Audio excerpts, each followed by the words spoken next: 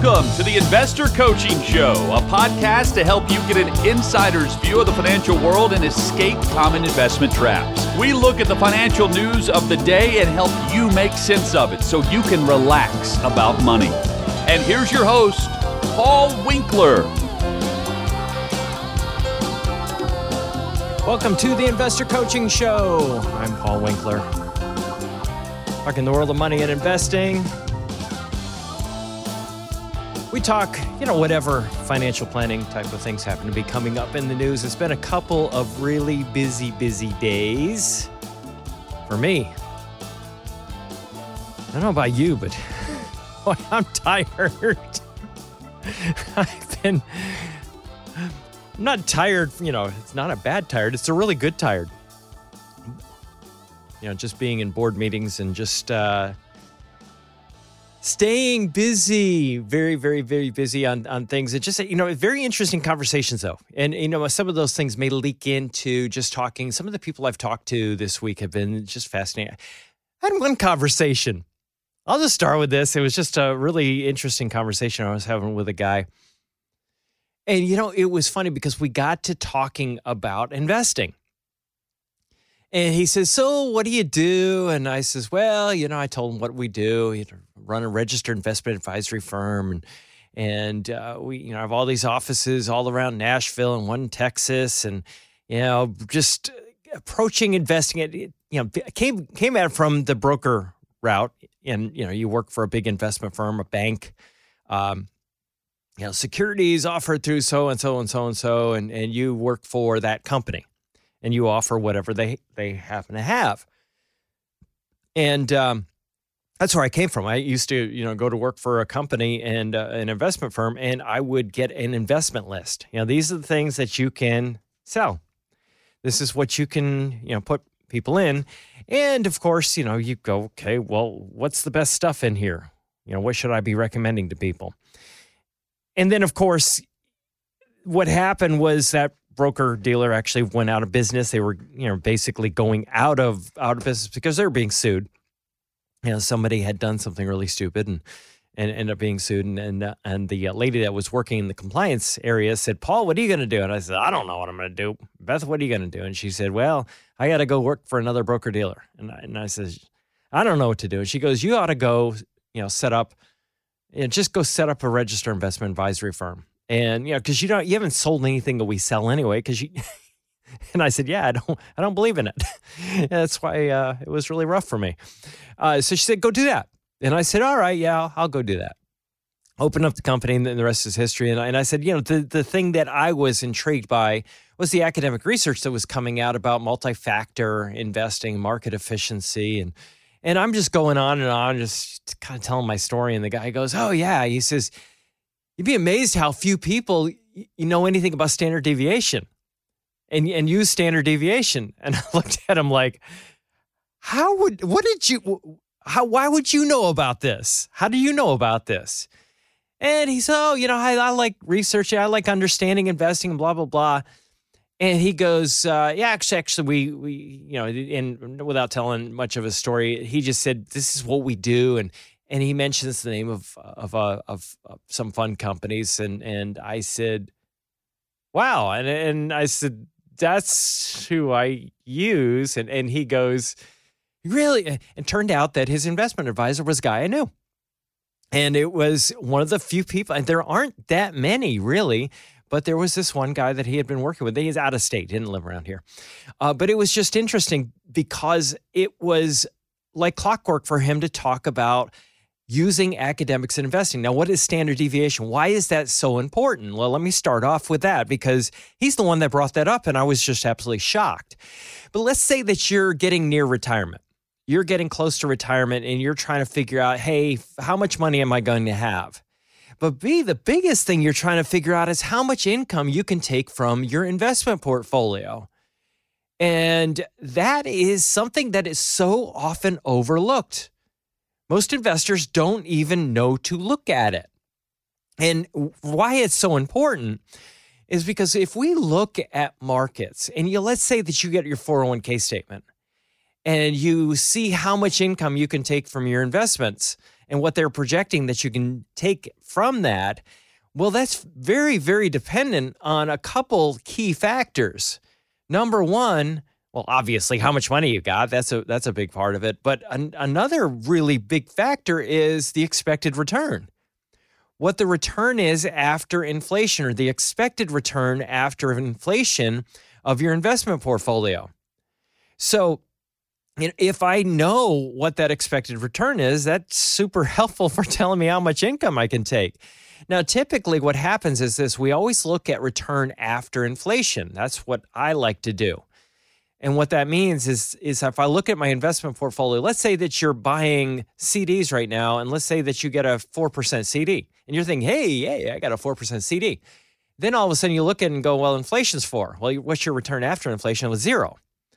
So you look at that and go, wow, it's basically I'm going to just be running down the portfolio to keep my standard of living up. It doesn't work really well.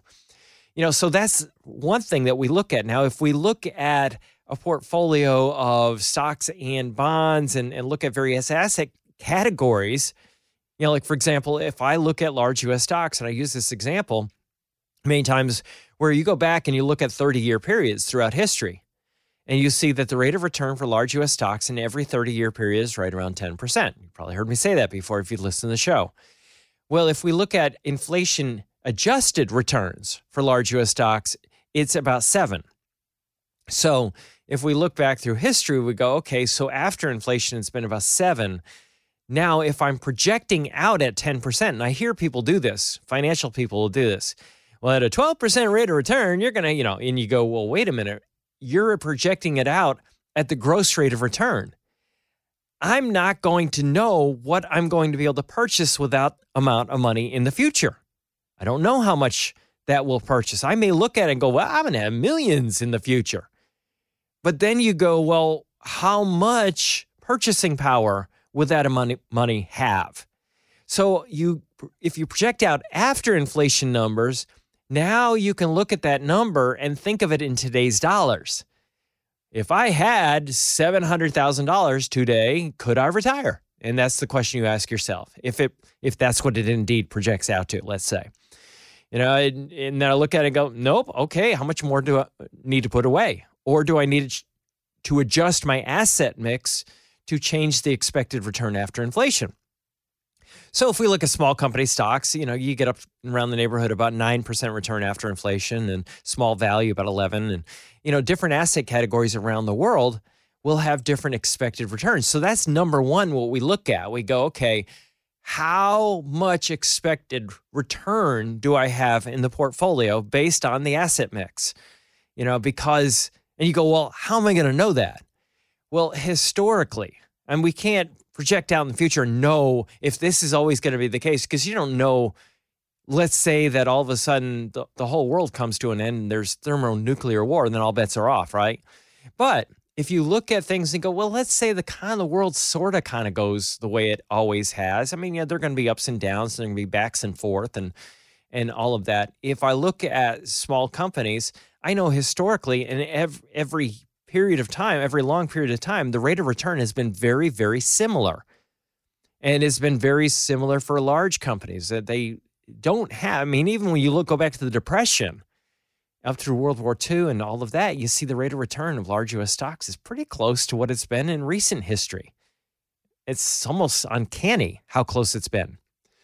So what happens is if I know that, if I know what asset categories I'm exposed to, I can come up with a decent idea of what the expected return is.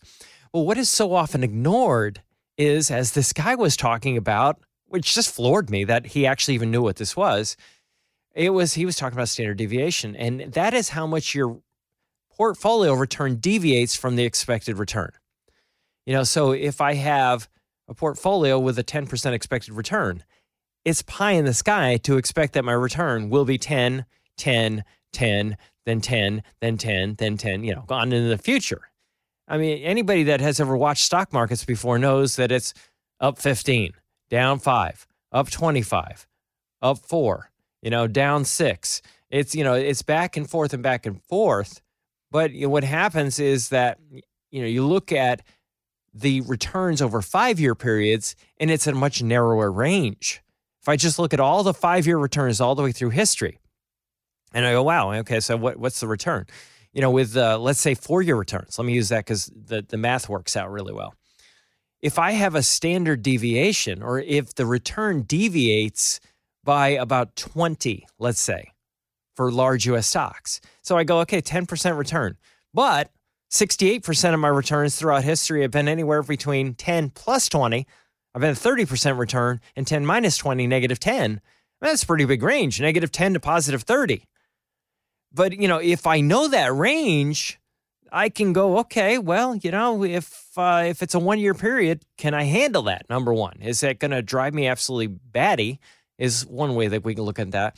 But we can look at it and go, well, if I need this money back in a short period of time, is that negative 10, is that a deal killer? And negative 30 if we go out 2 standard deviations, so it's another 20 below that. And go, whoa. But here's what happens. If I look at 4-year periods, now what I can do is I can take that standard deviation, 20, because remember, that shows me how big of a range it is. It shows me how much it's going to vary. And I can take that 20 and divide it by the standard deviation, the number of years. It comes out to 2. My standard deviation drops to 10.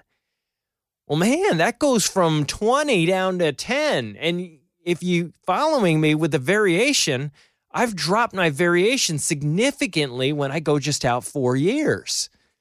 Now, if I go out 9 years, I can drop it down to just below 7. So I can continually, and the longer I can go out, I could actually drop that.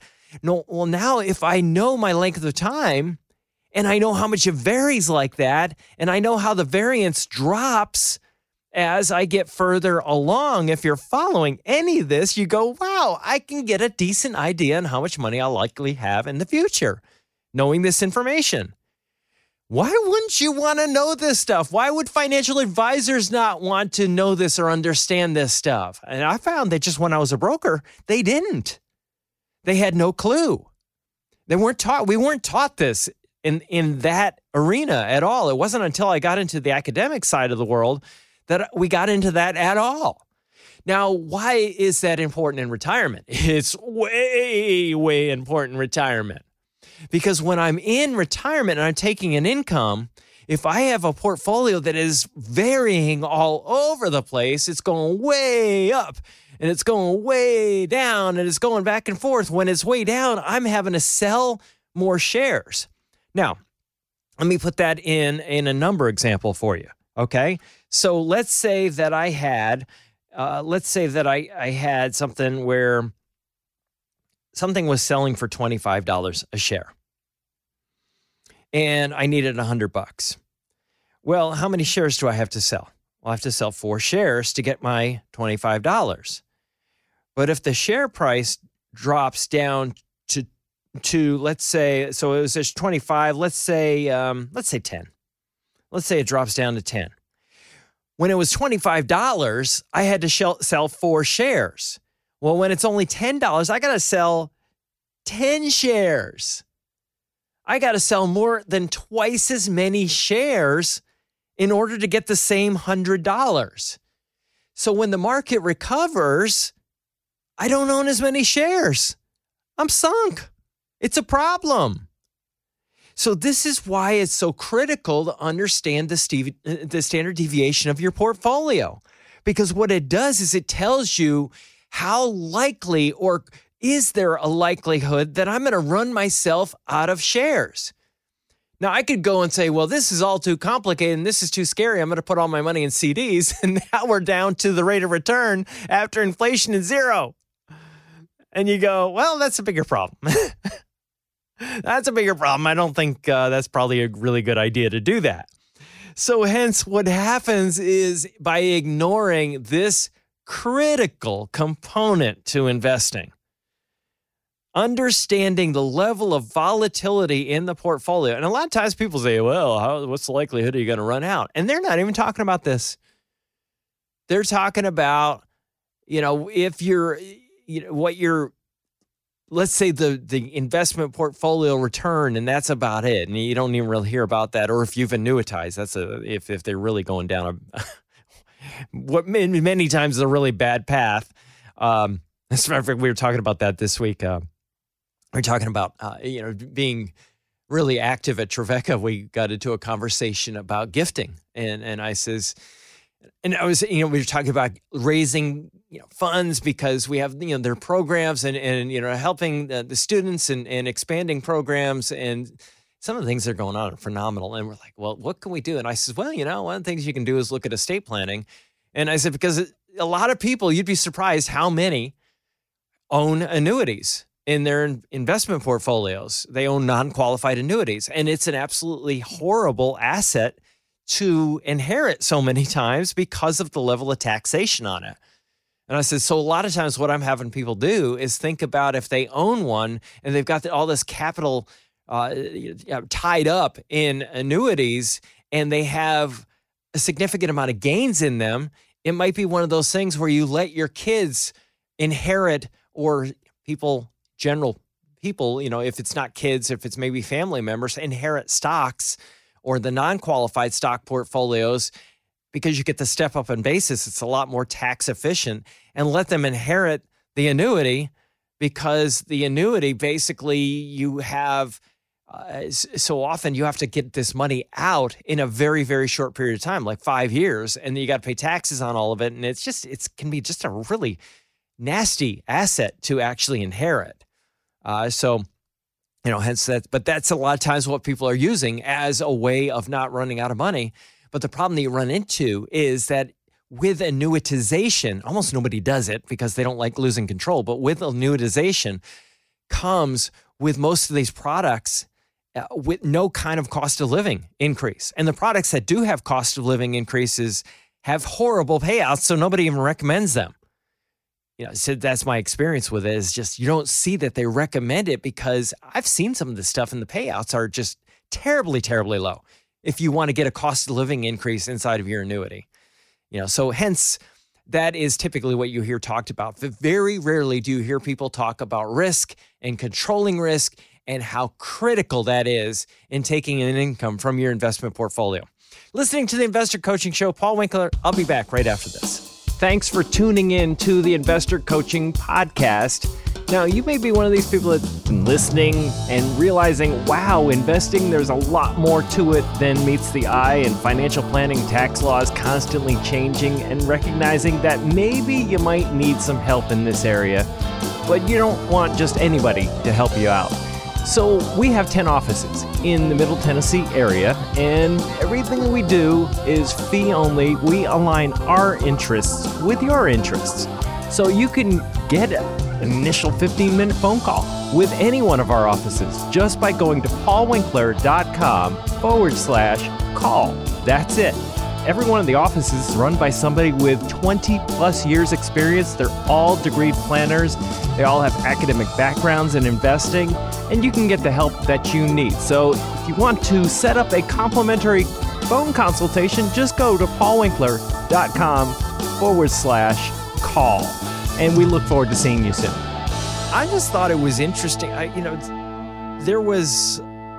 You get on YouTube and every once in a while you'll see a really popular video will pop up. And one popped up about Toyota. I was just talking about I don't have to do it by memory because it was something I watched and I was just fascinated, but I didn't really have time to go and look for any articles on it to see what they were talking about specifically. I found a couple that were interesting, but usually I'll look for something from a really reputable source, and I didn't find stuff that I really jumped all over. But, I have talked about this for a long time. This is one of the things I think is just, it's really bothersome for a lot of people, not just me, but a lot of people, where the vehicle world is being driven into electric vehicles, battery only, and people are like, oh, I don't want one of those. It's funny because I have kids my son's age tell me, I don't want one of those things. And you think, wow, those would be the ones you'd think would want this really bad, this technology. But they're like, no way. But one of the things that is happening is that we're looking at different technologies that will be coming down the pike that will be just revolutionary. And one of them, of course, is hydrogen. I've talked a little bit about that, the hydrogen vehicles, and Toyota just kind of sits down, and we're not looking at this as being a terribly profitable area. Electric vehicles, acquisition of a lot of the metals that we need coming out of Russia, we're just not really excited about that, as you can imagine. Russia, China, different countries that are not necessarily friendly to the United States, we don't want to be dependent upon them for the materials for the vehicles. So a lot of people are not so happy about that. The other thing they're not so happy about, the range has come in a lot lower than what people thought they were supposed to be able to drive, or what they claimed that they were supposed to be able to go. The cars are supposed to be able to go for these long, long ranges, and it's not necessarily happening. And that's one of the issues that people have been lamenting. Now, the idea of hydrogen is something that is maybe not necessarily with us right now. In some areas, it's been working out okay. So there's some hope for that. And I've talked about how if we can get some of the technology a little bit better, there's a good shot that we could do something with that. But the one that was not on my radar screen that they were talking about in this particular video was ammonia. And it was talking about how you could actually hit the carbon, the targets with ammonia. And I have no clue how it works. I really don't have any clue how that works and what it does. But they seem to be onto something from what I'm understanding. Now, if that ends up being the case, I think it's just interesting from a standpoint of geopolitical. I mean, the dependence upon countries that are oil-producing countries. I've talked about this before. The oil companies, you go, well, they're the ones that have been stopping this and making it so it doesn't happen. And they've been blocking, and the oil companies, a lot of them, now they're actually doing searches for the technology themselves. But what is really interesting is that they have so much of their profit comes from things that have nothing to do with making fuel. And that was one of the points that was made by, I think it was Exxon. They were talking about, hey, look, we got a lot of things. You got plastics, you got roads, you got, a lot of things that we use petroleum for that have nothing to do with fueling vehicles, and we'll be fine. Now, if that indeed happens and we find some other way of doing things, then maybe the amount of petroleum that we actually, or the oil that we actually produce in the United States, will be plenty to take care of all of our needs in other areas. And then we'll make everybody happy regarding the environmental stuff that, people are so concerned about. But I think that, to me, is a really hopeful type of a piece of news. I think that's something that is worth watching, taking a look at, and you'll bet, I'm going to be doing some reading about that. And I'm going to talk a little bit more about it, what it might lead to, and where we might see some changes down the road. And that was another topic of conversation I had with so many people here locally. Of course, we had, as you well know, the dubious distinction of being the number one worst traffic city in the country, right? And you go, ugh. So hence my always talking about flying over the city in your own personalized hovercraft, or the Jetsons, and of course there's actually a drone. It's kind of like a drone type of a vehicle that's called the Jetson or the Black Fly, as I've talked about. There are a lot of different operational vehicles out there. The one that was actually approved by the FAA is as well, and we're going to have to deal with these types of things. Because people say, well, we needed a train a long time ago. Somebody had actually said that to me. We needed a train a long time ago in this city. And I go, yeah, but the NIMBYs are going to kill that. Who wants that thing in your backyard, right? No, not in my backyard, NIMBY. So hence, it's probably going to be some of those technological innovations that come from flying cars that are going to be taking us out at this point. So I'm very hopeful about those types of things. Looking forward to seeing how that all plays out. Hey, this is Paul Winkler. Hope you enjoyed today's edition of the Investor Coaching Show. You want to learn more about what we do, go to our website, paulwinkler.com. You can watch some of the videos there, and if you're not already a client, you can set up a free initial consultation. Until next time, I'm Paul Winkler, reminding you that I believe that more educated investors are more confident investors. And confident investors are more successful investors. Have a great one. Advisory services offered through Paul Winkler, Inc., an SEC-registered investment advisor. The opinions voiced and information provided in this material are for general informational purposes only and not intended to provide specific advice or recommendations for any individual. To determine what investments are appropriate for you, please consult with a financial advisor. Paul Winkler, Inc. does not provide tax or legal advice. Please consult your tax or legal advisor regarding your particular situation.